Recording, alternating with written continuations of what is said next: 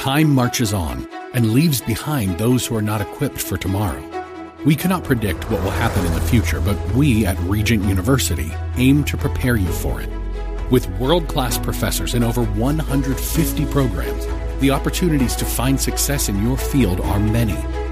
So don't let tomorrow pass you by. The journey to your brightest future begins here. Visit regent.edu/learn more.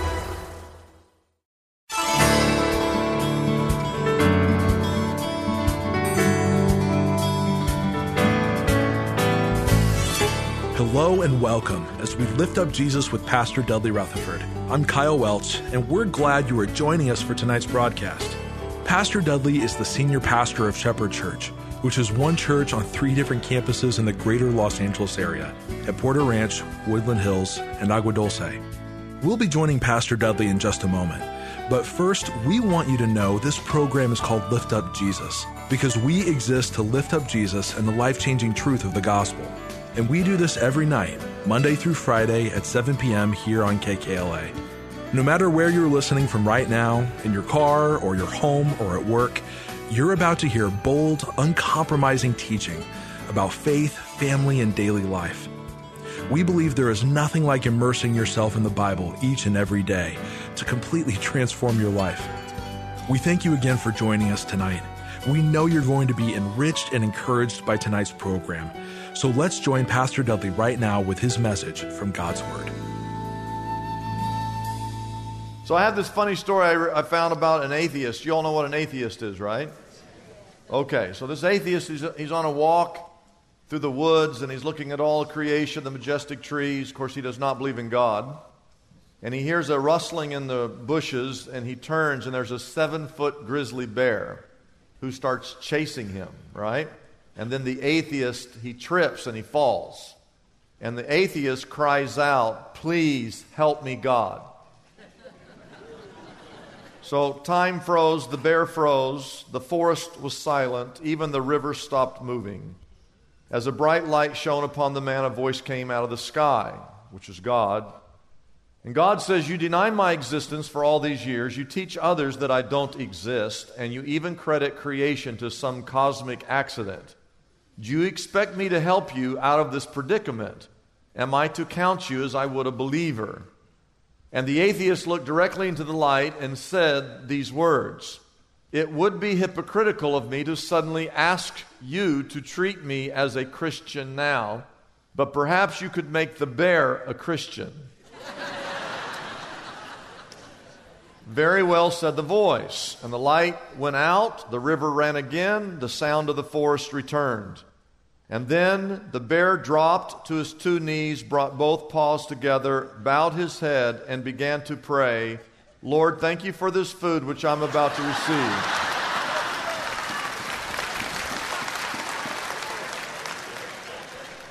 Oh, that's a funny story. We are in a series called Nike. That is a Greek word that's actually found in the Bible, and it's a word that means to overcome. And we're looking at characters or people in the Bible who overcame impossible situations when God showed up. I want you to take your Bibles and turn to Daniel chapter 6, and I want to speak to you today on the subject of Daniel in the lion's den. I want to ask a question. How many of you, like me, you were raised in church? You were raised in church. Now, for those of you that were not raised in church, let me explain what that means. When I say I was raised in church, and people that raise their hand, we went 6 times a week. It's not like today where we can't get people to show up once a week. They act like that's a big deal. Are you with me on this? Now, if you were raised in church, you were always taught the same 12 stories over and over again. You were taught the story of Noah and the ark, Abraham and Isaac, story of David and Goliath, Samson and Delilah. You would always be told the story of Peter walking on the water, the story of the prodigal son, the story of the lost sheep.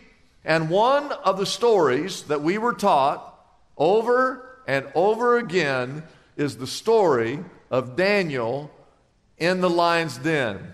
Well, how many of you enjoy windows. You like windows. You know what a window is. For the most part, windows are a very beautiful thing unless they're really dirty. But there's all kinds of windows, bay windows, French windows, big windows, small windows. Windows have many purposes. Some are for decorative purposes. Some are for ventilation purposes. Some are to let outside light in. But the primary purpose of a window is the view. The view is the primary purpose of a window. And a lot of people don't know this, but the sermon of Daniel in the lion's den, it circles around a window. And not just any window, but an open window. And I'll explain that to you today. Here's how the story goes. Daniel was but 12 years of age when he was carried off into the land of captivity. Now, the Babylonians had thrown a great siege around the city of Jerusalem. If you know biblical history, Israel had basically a civil war to some degree. It had split between two kingdoms, the northern kingdom and the southern kingdom. The northern kingdom had already been carried off into captivity. All that was left were the remnants of the southern kingdom, which was Judah. And the southern kingdom, or Judah, was being captured by the Babylonians and carried 500 miles across the sands to the proudest capital city of Babylon. And there Daniel was but 12 years of age. And in your notes, I want to show you what happened when he was first deported or taken back to Babylon.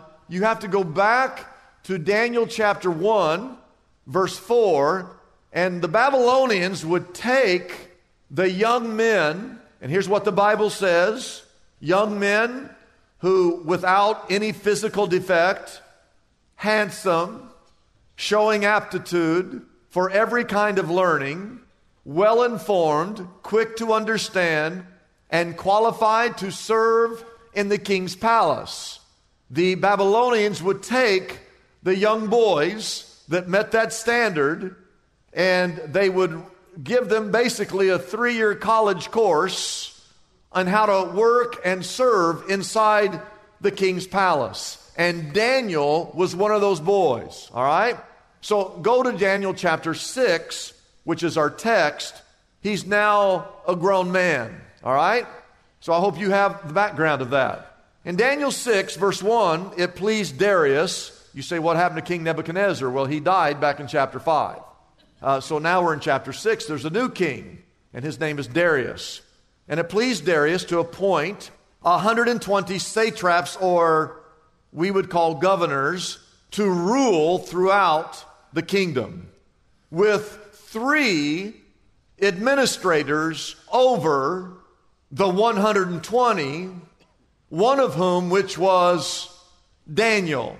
So here was what King Darius did. He took 120 men to govern all of Babylon.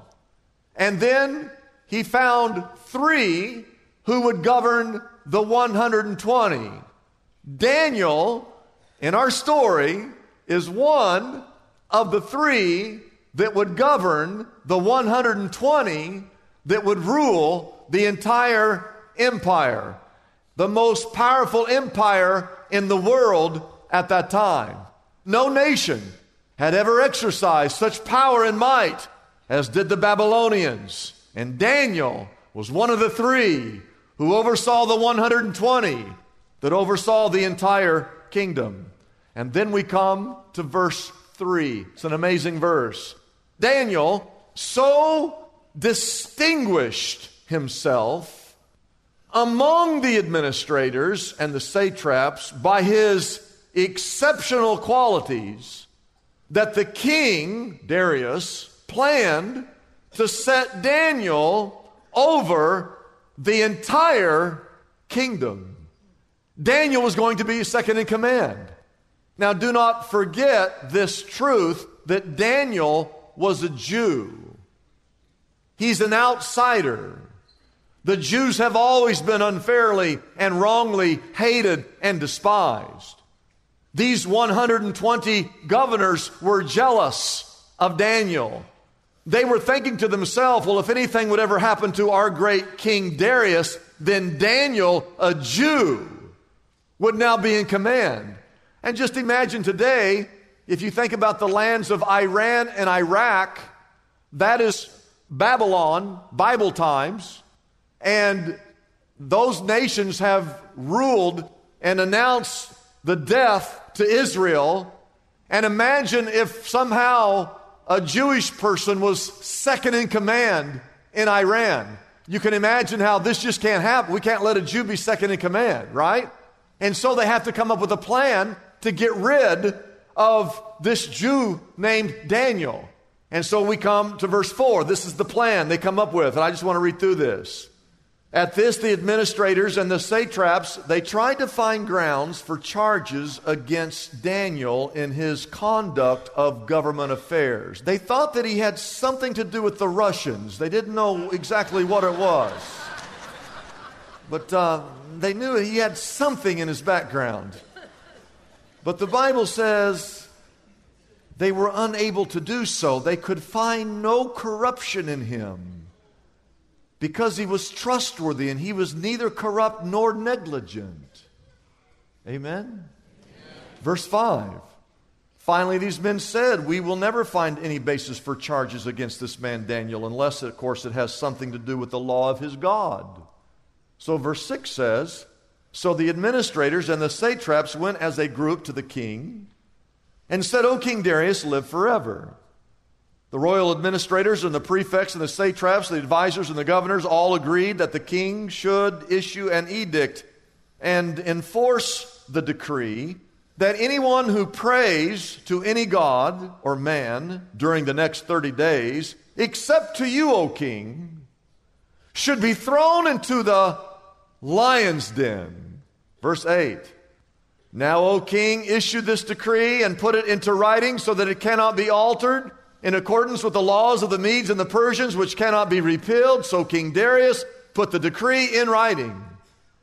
They came up with this plot to come up with a situation where no one can pray to anyone except to you, O king.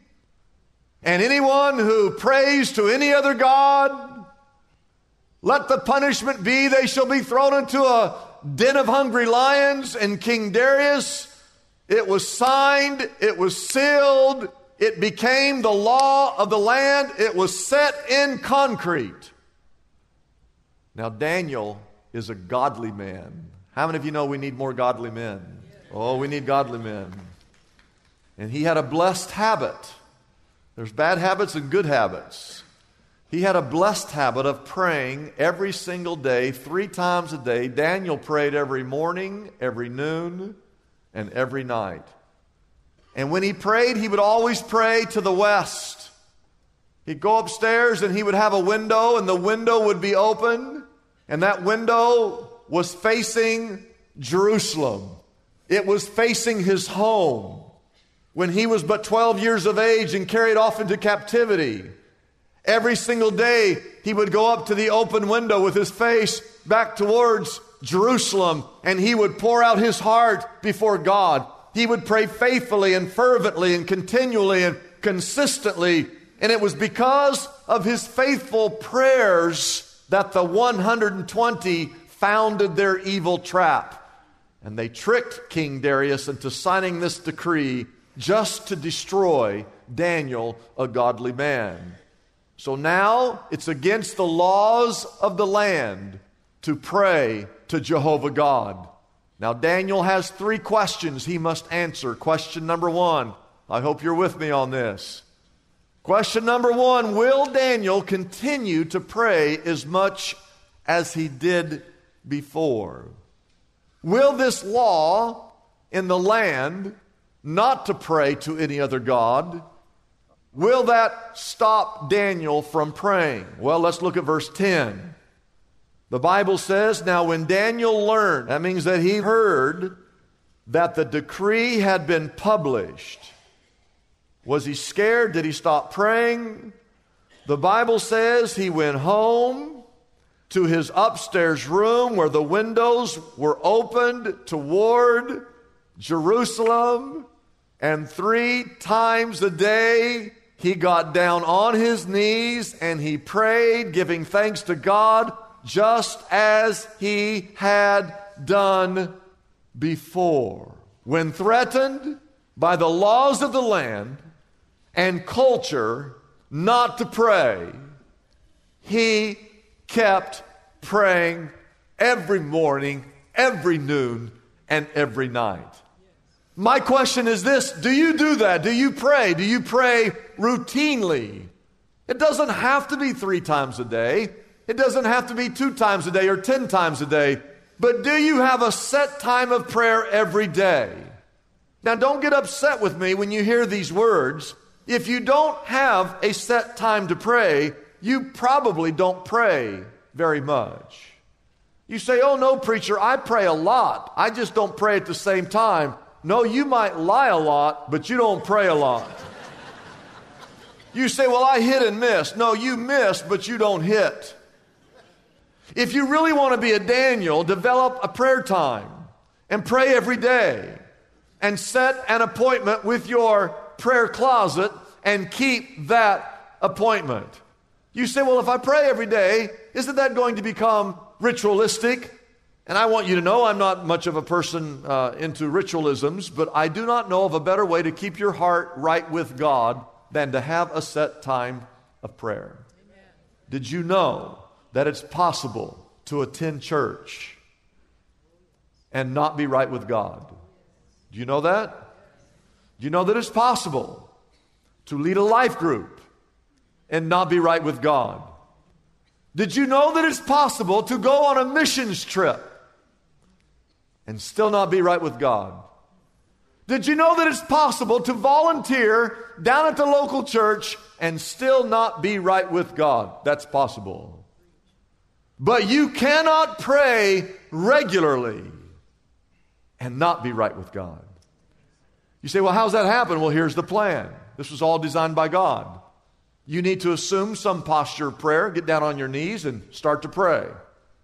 And then you start to pray for everything you know to pray about. And you say, "Well, Lord, thank you for my family. Thank you for my children, my job, and my church. And thank you for the Bible. And thank you for the tree in my backyard. And thank you for the birds in the tree and the nest that the birds..." And in about 37 seconds, you run out of everything to pray for. And eventually, the subject turns back to you and God.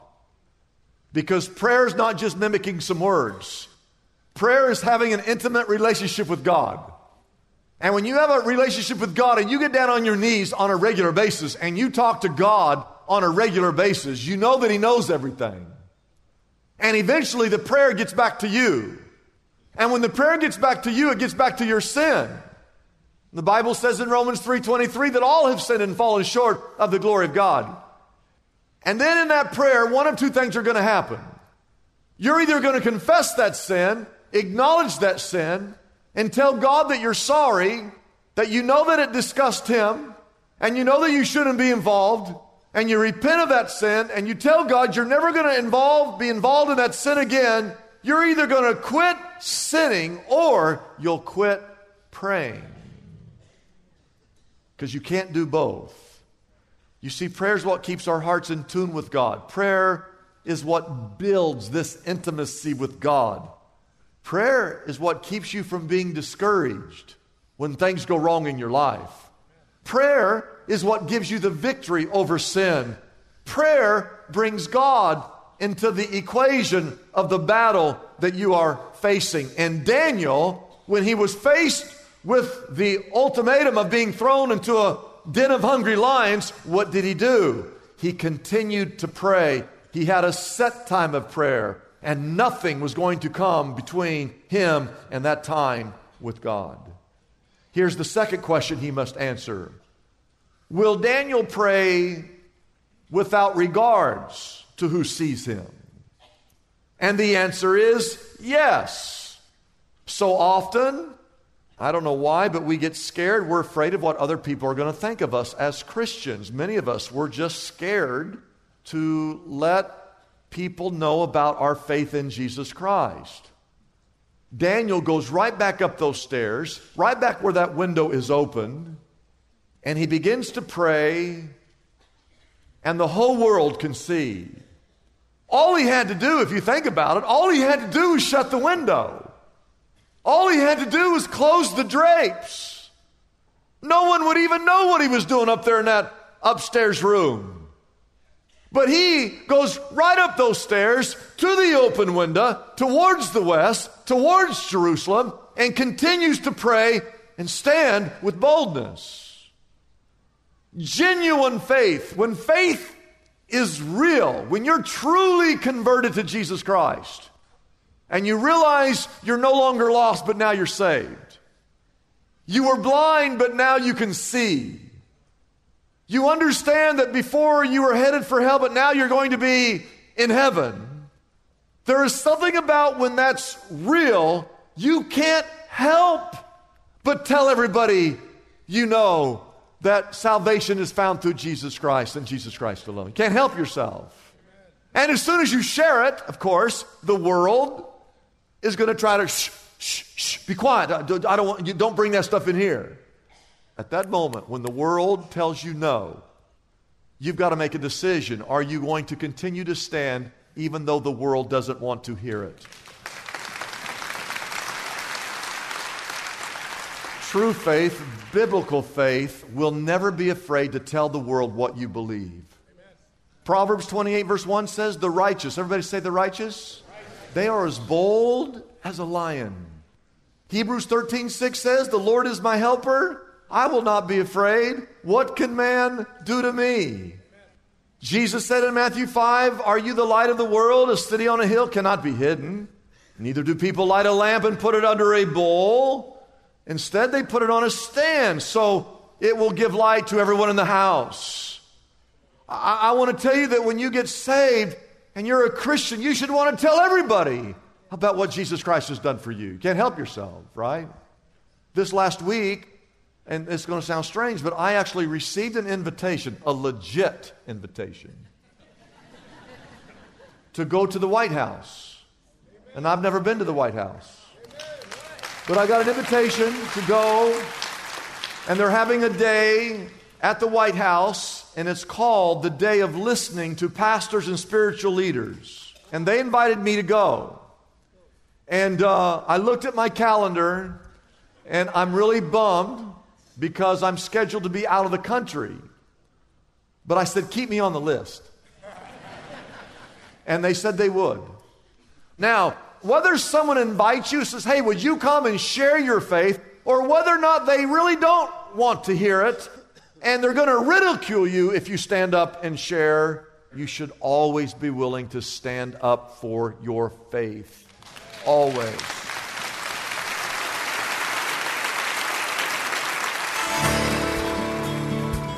We hope you enjoyed this edition of Lift Up Jesus with Pastor Dudley Rutherford.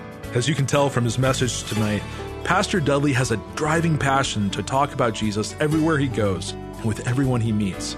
So often, a person has never heard the life-changing message of the gospel, or perhaps they, at one time, experienced the transformation that is only possible through Jesus Christ, but now they're discouraged or in need of hope. If that is you, we invite you to reach out to us right now and let us pray with you. Our toll-free number is easy to remember. It's 888-818-4777. Again, that number is 888-818-4777. We have prayer counselors standing by and ready to take your call. We also remind everyone that our online services at Shepherd Church can be seen every weekend, either Saturdays at 6 p.m. or Sundays at 9 and 11 a.m. on our websites, liftupjesus.com and shepherdchurch.com. We also want you to know that Pastor Dudley Rutherford has a monthly devotional that he'd like to share with you. You can easily sign up to receive this devotional by simply going to our website, liftupjesus.com, and clicking on a link at the top of the page that says Monthly Devotional. There's a place on the Monthly Devotional page where you can enter your name and email address and begin receiving Pastor Dudley's monthly devotions on a regular basis. It's that simple. This is just one of the many resources we offer on our website, liftupjesus.com. That website again is liftupjesus.com. I'm Kyle Welch, inviting you to join us every weeknight at this same time here on KKLA as we lift up Jesus with Pastor Dudley.